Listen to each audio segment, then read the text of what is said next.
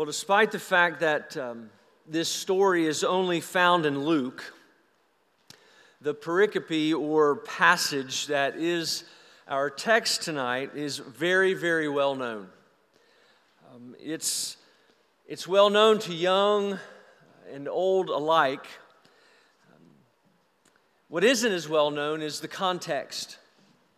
Not many, really, we take this story many times and we pull it out and we forget what comes before this story and really what comes ahead, but particularly what comes before. You see, for those of you that have been with us, you know that this story is the last of a series of that has been answering three questions.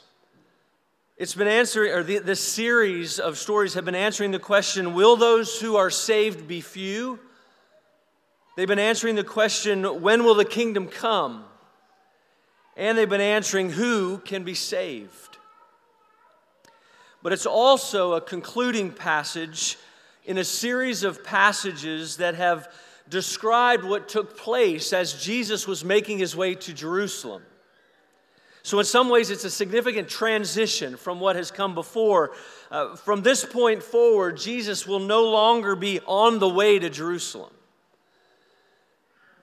Beginning next week, he will be near Jerusalem, he will be going up to Jerusalem, he will be drawing near to Jerusalem, and he will be entering into Jerusalem. And it's also somewhat of a summary passage, but not just a summary of what's happened since chapter 13 of verse 51, when he set his face toward Jerusalem. It's really a summary of everything that's happened since back in chapter 4, verses 18 and 19, when he said he had come to fulfill Isaiah's prophecy. And even before that, since chapter 1, verse 26, when Gabriel announced to Mary that she was going to have Jesus, the Son of God.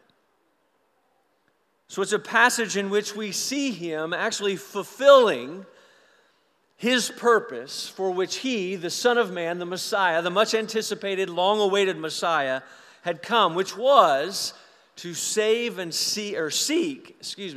and save the lost. And I've broken our passage down only into two headings tonight. We want to look at the story, of course. We're going to see in this story two seekers.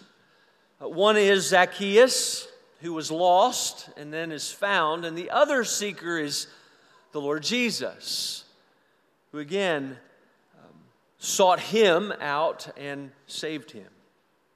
The second point we're going to look at is the application of the story, in which we're going to see that Jesus continues to do what he has always done because his purpose has not changed at all. He continues to seek and save the lost. And my desire is tonight, I want you to know that my desire is the same desire that Luke had when he included this story, where he included it. In verse 2, he begins to tell this account, or tell this story, or this encounter with the words, "and behold." And that word means to note, or to pay attention to, or to look to. And in this case, Luke wants us to note, pay attention, and look to Jesus, because he is the central figure. He is the focus of. He is the one that this story is about. Yes, Zacchaeus is a part of the story. We can't deny that, but Jesus is the central figure. And so I'd ask that we would now pray and ask the Lord that we might, in fact, behold him. Let's do that now. Father, by your Spirit, would you grant power to the preaching of your word? We'd ask that you would grant all of us spiritual eyes and ears that we need to appraise and apprehend the truth regarding Christ and his gospel. Would you in these moments awaken our attention and convict us and challenge us? And as we always ask, would you then refresh us and encourage us and comfort us? This evening I am once again weak and needy for this task to which you've called me. So I ask that you would graciously equip me for it. Would you fill me with your Spirit that we might all behold Jesus? And it's for His sake and for the sake of His church I pray these things. Amen. Well, the song is accurate. Boys and girls, the song is accurate. Right? We think of Zacchaeus, and of course, we think of the fact that Zacchaeus was a wee little man. I wish I had a Scottish accent, but I don't. A wee little man was he. And that simply means that he was small. Luke describes him as small in stature, which means basically that he wasn't very tall. But despite of his height, he was not short on money, because Luke also describes him as being very rich. But like most tax collectors at the time, he didn't gain his wealth in a legitimate way. He gained his wealth at the expense of others. And he wasn't just a tax collector, he was the chief of tax collectors. So he was a mid-level manager who had other tax collectors below him. And he was not, which means that he was not simply skimming off the top of his, or of those who walked through his booth at this very lucrative, on this very lucrative trade route in Jericho. He was also skimming off the top of those tax collectors beneath him. And he, like the tax collector that we saw back in chapter 18, and just like Levi that Jesus called as his disciple back in chapter 5, they all would have been considered extortionists or criminals. You heard me describe the last tax collector in chapter 18 as one who was disreputable because he would have been considered a traitor, because he would have sold his soul to Rome for the sake of money. This man particularly would have been considered a mob underboss, or what is called a mob capo, because of where he was positioned. But no matter where he was in that pecking order, he was immoral, unethical, but he wasn't hurting for friends, because he ran around in a circle of similar people. So he had plenty of company. And at some point, and we don't know when, but Zacchaeus had heard about Jesus. And we don't know what he exactly had heard about Jesus. We don't know how much he had heard about Jesus, but we know he heard something about Jesus, because when he hears that Jesus is approaching, he has to go and see him for himself. And this is very important, because Luke stresses this by repeating this in both verses 3 and 4. He repeats himself for effect. He wanted to see Jesus. He was seeking Jesus for himself. He wanted to see him. And he wanted to see him so much that he was willing to climb a tree to do so.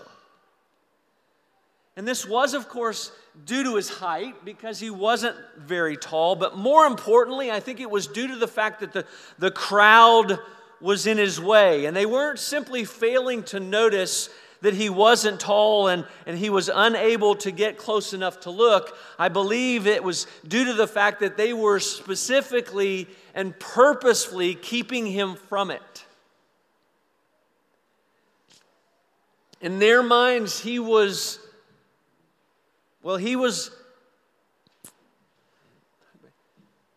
people of his kind didn't deserve to see Jesus. He wasn't one of the oppressed. He wasn't one of the disadvantaged. He wasn't one of those hurting. He wasn't one of those who was in pain. So he wasn't one of those that Jesus had come to deliver in their minds. He was just the opposite. He was the oppressor. He was the one who was taking advantage. He wasn't the poor, he was the wealthy. He was the one causing the pain. And so what business, again, in their minds, what business would Jesus have with him, with the likes of him? And even if Jesus would say anything to him or acknowledge him, He wouldn't have anything good to say anyway. But really in their minds, Jesus was just going to pass him by anyway, so why let him up front? Why give him a position where he could be seen? And he could see. But what they didn't recognize, what they didn't realize is that there was something different about Zacchaeus on this day. He looked the same on the outside, but something was different on this particular day. If anyone had been paying attention, they would know that this was very out of the ordinary because something caused him to throw aside all discretion. Right? He hiked up his tunic and began to run. And not only did he run, he climbed up into a tree. He was doing everything that would have been considered socially undignified. But due to the obstacles placed in front of him by the crowd, this apparently, based on his actions, was the only hope he believed he had. And what's interesting, as a side note, when I was talking about context, this is the third of 3 out of 4 straight stories here at the end. You'll remember from chapters 18 and 19. This is the third of 3 individuals or groups who had external obstacles to get to Jesus. We saw the children were hindered in verse 15 of chapter 18. We saw the blind beggar was hindered in verse 39 of chapter 18. And now Zacchaeus here in verse 3 of chapter 19 is hindered as well. The only one of the 4 that wasn't hindered externally was the rich ruler, and he was hindered internally. And what's interesting about these 4 stories is those 3 that were hindered externally all eventually came to Jesus. But the one that was hindered internally did not. Again, just a side note as we look ahead into this story. Anyway, something was going on inside Zacchaeus. So much so that he was seeking to see who Jesus was, and again, was willing to do whatever he needed to do to make that happen. Just like the beggar who wasn't going to allow the crowd to get in his way. Zacchaeus was not going to be denied this day. And in verse 5, we see his tree climbing pay off. Luke says, and when Jesus came to the place, he looked up. And this wouldn't have been a very big deal, really, except for a couple of things. First, Zacchaeus probably wasn't the only one up in the tree or in the trees. There were probably several others. There may have been children or teenagers, but there would have been others scattered in the trees trying to see, so he isn't alone. And second, due to the structure and leafing of the tree, he would have been difficult to see, particularly if he didn't want to be seen, which I have a feeling he didn't. So the fact that Jesus, when he arrives, looks up, and then, of all things, calls Zacchaeus by name, we know that something's up. Something's happening. Zacchaeus isn't the only seeker of the story. He was seeking Jesus, there's no doubt. But more importantly, Jesus was seeking him. And notice what Jesus says when he gets there. He says, Zacchaeus, hurry and come down, for I must stay at your house today. Darrell Bach notes that Luke describes this really as a divine necessity. In other words, this is all a part of that divine plan that we talked about last week. Jesus is making this journey to Jerusalem to carry out the predetermined plan of God. And so even this is a part of that predetermined plan. And so this is meant to have an impact on Zacchaeus personally, yes, but it's also important to know that Jesus is putting on his purpose and mission on display for not only Zacchaeus, but those who are watching. And ultimately, he's putting it on display for Theophilus, who Luke is writing to, and for us as well, who are reading it tonight. And notice that what Zacchaeus did when Jesus says this to him, what did he do? He hurried and he came down and he received him joyfully. You hear the language from last week. He received him. And we can't overestimate the significance of this encounter between the two of them. Zacchaeus wanted to see Jesus.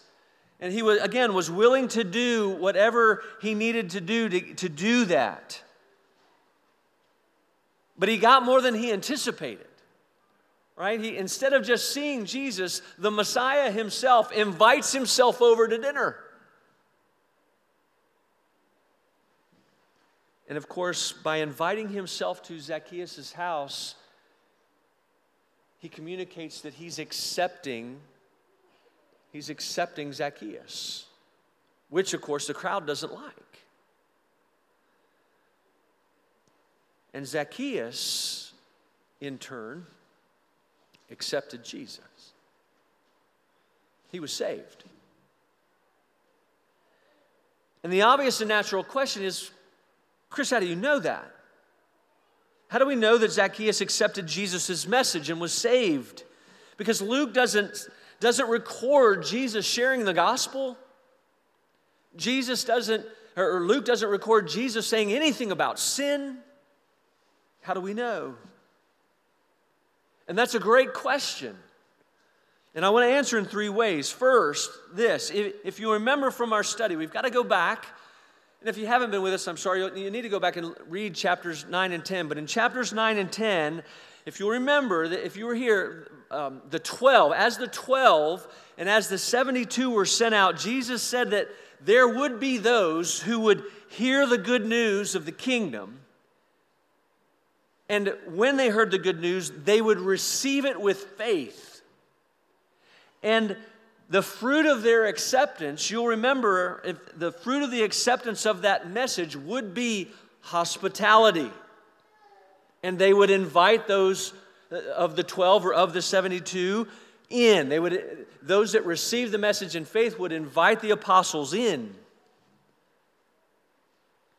And Jesus said that while some would open their homes, some would not. Some doors would be opened and slammed in their face, some would not be opened at all. And he said that just as the acceptance of the messenger marked the acceptance of the message, the rejection of the messenger marked the rejection of the message. And both the acceptance and rejection of the messenger and the message ultimately pointed to the rejection or acceptance of him. So the fact that Zacchaeus received Jesus joyfully communicates that he had received both Jesus and his message. Now, secondly, notice what Zacchaeus says in verse 8. He says, "Behold, Lord, the half of my goods I give to the poor, and if I have defrauded anyone of anything, I restore it fourfold." Now this is very interesting as well, because not only does Luke not record that Jesus said anything about the gospel or anything about sin, he also doesn't record Jesus saying anything about money. So why would Zacchaeus, talking about giving possessions away and giving back way more than he had taken in or defrauded others from, why would he talk about giving and restoring far more than the law required? Why would he use the present tense, I give and I restore, rather than say, I will give and I will restore? And the answer to those questions is he was expressing his desire at that moment to begin giving out of his wealth and restoring that which he defrauded as soon as he possibly could, because he knew that what he had done was wrong. Jesus didn't need to mention anything about sin or money, because Zacchaeus had already been convinced of or convicted of his sin, which sent him up the tree in the first place. Sinclair Ferguson puts it this way: what falls out of our hands gives evidence of what has fallen out of our hearts. So we have to remember that the law had been written upon Zacchaeus' heart because Zacchaeus had been created in the image of God. And by the work of the Spirit, Zacchaeus had been awakened and convicted of his breaking of the 8th commandment. Which questions 74 and 75 of our shorter catechism, in summary, requires us to obtain. They say that we are required to obtain and increase our wealth and the wealth of others justly and legally, and forbids that we do so unjustly or illegally. Again, that's a summary of those two questions. And the evidence of that being the case in Zacchaeus' life was his response to change and make amends for the things that he had done. There was evidence of something going on within him because now he was wanting to do what was required, and he was wanting to abstain from that which was forbidden. He wanted to stop gaining his wealth unjustly. He wanted to start giving instead of getting. And third, notice how Jesus responds in verse 9. He says, "Today, salvation has come to this house, since he is also a son of Abraham." So if the two arguments before don't cinch it up for us, right here in Jesus' own lips, he says that Zacchaeus was saved that day. Jesus' call to Zacchaeus was a call to repent and believe. It was a call for Zacchaeus to turn from his sin and turn to faith in Christ. And the fruit of his repentance was his desire to make both amends and obey the law of God. And notice something too. Notice that this change is so definitive in Zacchaeus' life that Luke describes him in the beginning of the story as a tax collector. But at the end of the story, Jesus describes Zacchaeus as a son of Abraham. Right? It's a specific identity change. Zacchaeus was one of the lost sheep of Israel that Jesus, the great shepherd, as a part of his fulfillment of Ezekiel 34, 15, and 16, had come to seek and save. Hear those verses from Ezekiel. "I myself will be the shepherd of my sheep, and I myself will make them lie down, declares the Lord God. I will seek the lost, and I will bring back the strayed." And Zacchaeus proved that he was one of those sheep. For in Jesus' own words from John 10, when he heard the great shepherd's voice, who called him by name, what did he do? He responded, and he received eternal life. But make no mistake about it, Zacchaeus proved to be a child of Abraham, not because of his ethnic background, but because of his faith.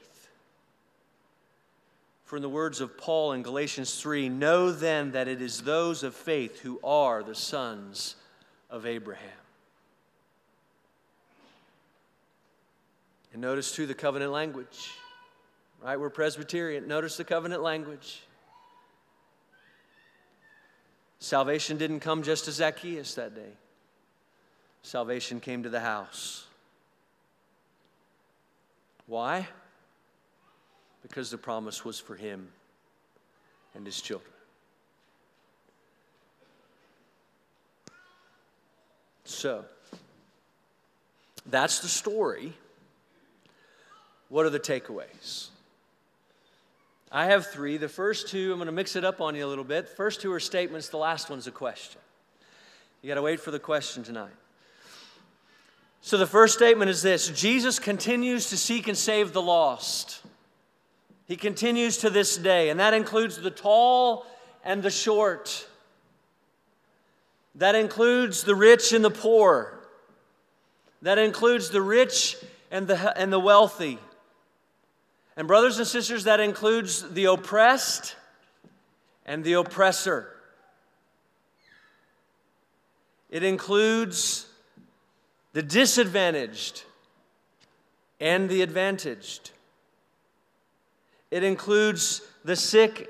I've already said that, the sick and the healthy. Maybe I didn't. The sick and the healthy. It includes the offended, but it also includes the offender. It includes the upper class. It includes the lower class. It includes men. It includes women. It includes boys and girls. And it includes those from every tribe, nation, and tongue. Jesus Christ seeks sinners. He seeks us all. And while there are sins that, and you've heard me say this many, many times, while there are sins more heinous than others, there is no sin so small that isn't in need of God's forgiveness, but there is also no sin so great that He cannot forgive. He's indiscriminate in the grace that He offers. And that same grace is offered to us. No matter who you are, no matter what you've done, salvation is available tonight. It is only available in and through the Lord Jesus, but it is nonetheless available. And it's available to those who will receive Him, who will receive His offer, the offer of the gospel. Tonight, repent of your sin and turn to faith in Him. He alone can and will save you. He alone can and wash away your sin. He alone can reconcile you to God. Secondly, Jesus continues to take initiative in seeking and saving the lost. He not only continues to seek and save, He continues to take the initiative, and He does so by His Spirit, who calls sinners to repent and to turn in faith. Theologically, it's what we call effectual calling. And in the Shorter Catechism, question 31, it defines effectual calling this way: effectual calling is the work of God's Spirit, whereby convincing us of our sin and misery, enlightening our minds in the knowledge of Christ, and renewing our wills, He does persuade and enable us to embrace Jesus Christ, freely offered to us in the gospel. God calls people by His Spirit to do what we cannot do for ourselves or by ourselves. He convicts us of our sin. He convinces us that we are in fact sinners. He reveals Himself to be the one and only Savior of sinners. And He works within our hearts, and He molds us, and He makes us, and He makes us ready to receive Him. And in the end, He does everything that needs to be done on our behalf. And this is why the hymn writer Gene Inglow wrote these words that we often sing here. We sing, "I sought the Lord, but afterwards I knew. He moved my soul to seek Him, Him who was seeking me. It was not I that found, O Savior, true. No, I was found of Thee." And then lastly is the question. Well, let me go back first. There are several implications to this second. The fact that he takes the initiative and seeking and saving the lost, but I want to mention at least three. The first is this: the doctrine compels us to be a humble and grateful people. As Christians, we have nothing to boast in and of ourselves. We weren't better than anybody else. We weren't smarter than anybody else. We weren't more worthy than anybody else. God in His grace and mercy chose us, died for us. He drew us to Himself. Therefore, it is only right that we live lives of humble gratitude before God and before others. Secondly, this doctrine compels us to worship God in spirit and in truth, God alone in spirit and in truth. Our salvation is Trinitarian.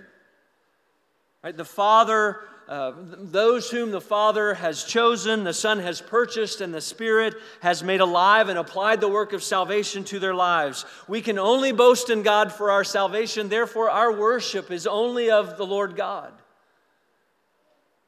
Our worship is not man-centered because our salvation is not man-centered. And finally, this doctrine compels us to share the gospel, as I've mentioned, indiscriminately, right? Casting that seed indiscriminately, because we don't know who the Father has chosen. We do not know who those for whom Christ has died and purchased their salvation. We don't know who the Spirit's calling. But we know there's a remnant. Christ has not returned because not all of those that He has died for have responded in faith. And so we are to go. We're not to lose heart, and we're to continue to pray and to continue to go and to continue to proclaim the gospel to our friends and to our family. Now the last question, or the last takeaway that is a question. And the question is this: what changes does God want to bring about in our lives, and what amends do we possibly need to make? What changes does God want to make, and or to bring about in us, and what amends do we possibly need to make? True repentance brings forth fruit. When we turn from God we turn from sin and turn toward God, we also turn toward godliness and obedience. And so listen to a few examples of potential fruit from Philip Ryken. Where you have been taking what does not belong to you, pay it back with extra. Where you have been lazy, get back to work and serve in the strength of the Lord. Where you've been neglecting your family, reorganize your schedule and spend time doing the things your wife or your husband and your children most need you to do. Where you have been giving in to sexual sin, protect your purity by making a commitment to chastity. Where you've been living selfishly, learn to serve. Where you've been tearing people down, build them up. Where you've been angry with people or bitter against God, offer forgiveness and praise. And then, of course, we could all add to that list, could we not? But as we add to it, as we think about that, as we leave from here and we consider this and we talk about it on the way home, and as we talk about it around the dinner table, remember that regardless of what you might add to the list, they are all things that we do not do because we cannot do them on our own or in our own power, simply with a little bit of resolve and determination. We can only find the power and the grace to repent and to live lives of obedience by beholding Jesus and His cross. It is only through the gospel, trusting that He stood in our place as the substitutionary sacrifice to pay our debt that we owed. It's only as we behold Him who redeemed us and set us free from the bondage of our sin It is only as we behold His blood that washed away the guilt and shame of our sin. It's as we behold Him through whom we have our forgiveness. It's through Him who lived perfectly and, a life of perfect obedience. Again, for us, that's been credited to us. And that's the only reason that we are now holy and blameless before Him. We've been adopted into the family of God and are His children. And it is by His grace and enabling power of the Spirit that we are able to live lives worthy of our calling. Brothers and sisters, put it this way, may we behold Jesus. May we behold Him. Let's pray.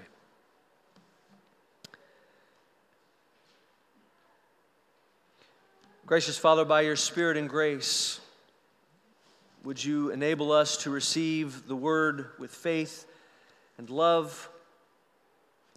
Would you help us to lay it up on our hearts and practice it in our lives? And may the word preached and the seed sown in weakness be raised in power and show forth fruit of righteousness. For your glory and for our good and for the sake of Christ and His church, I pray these things. Amen.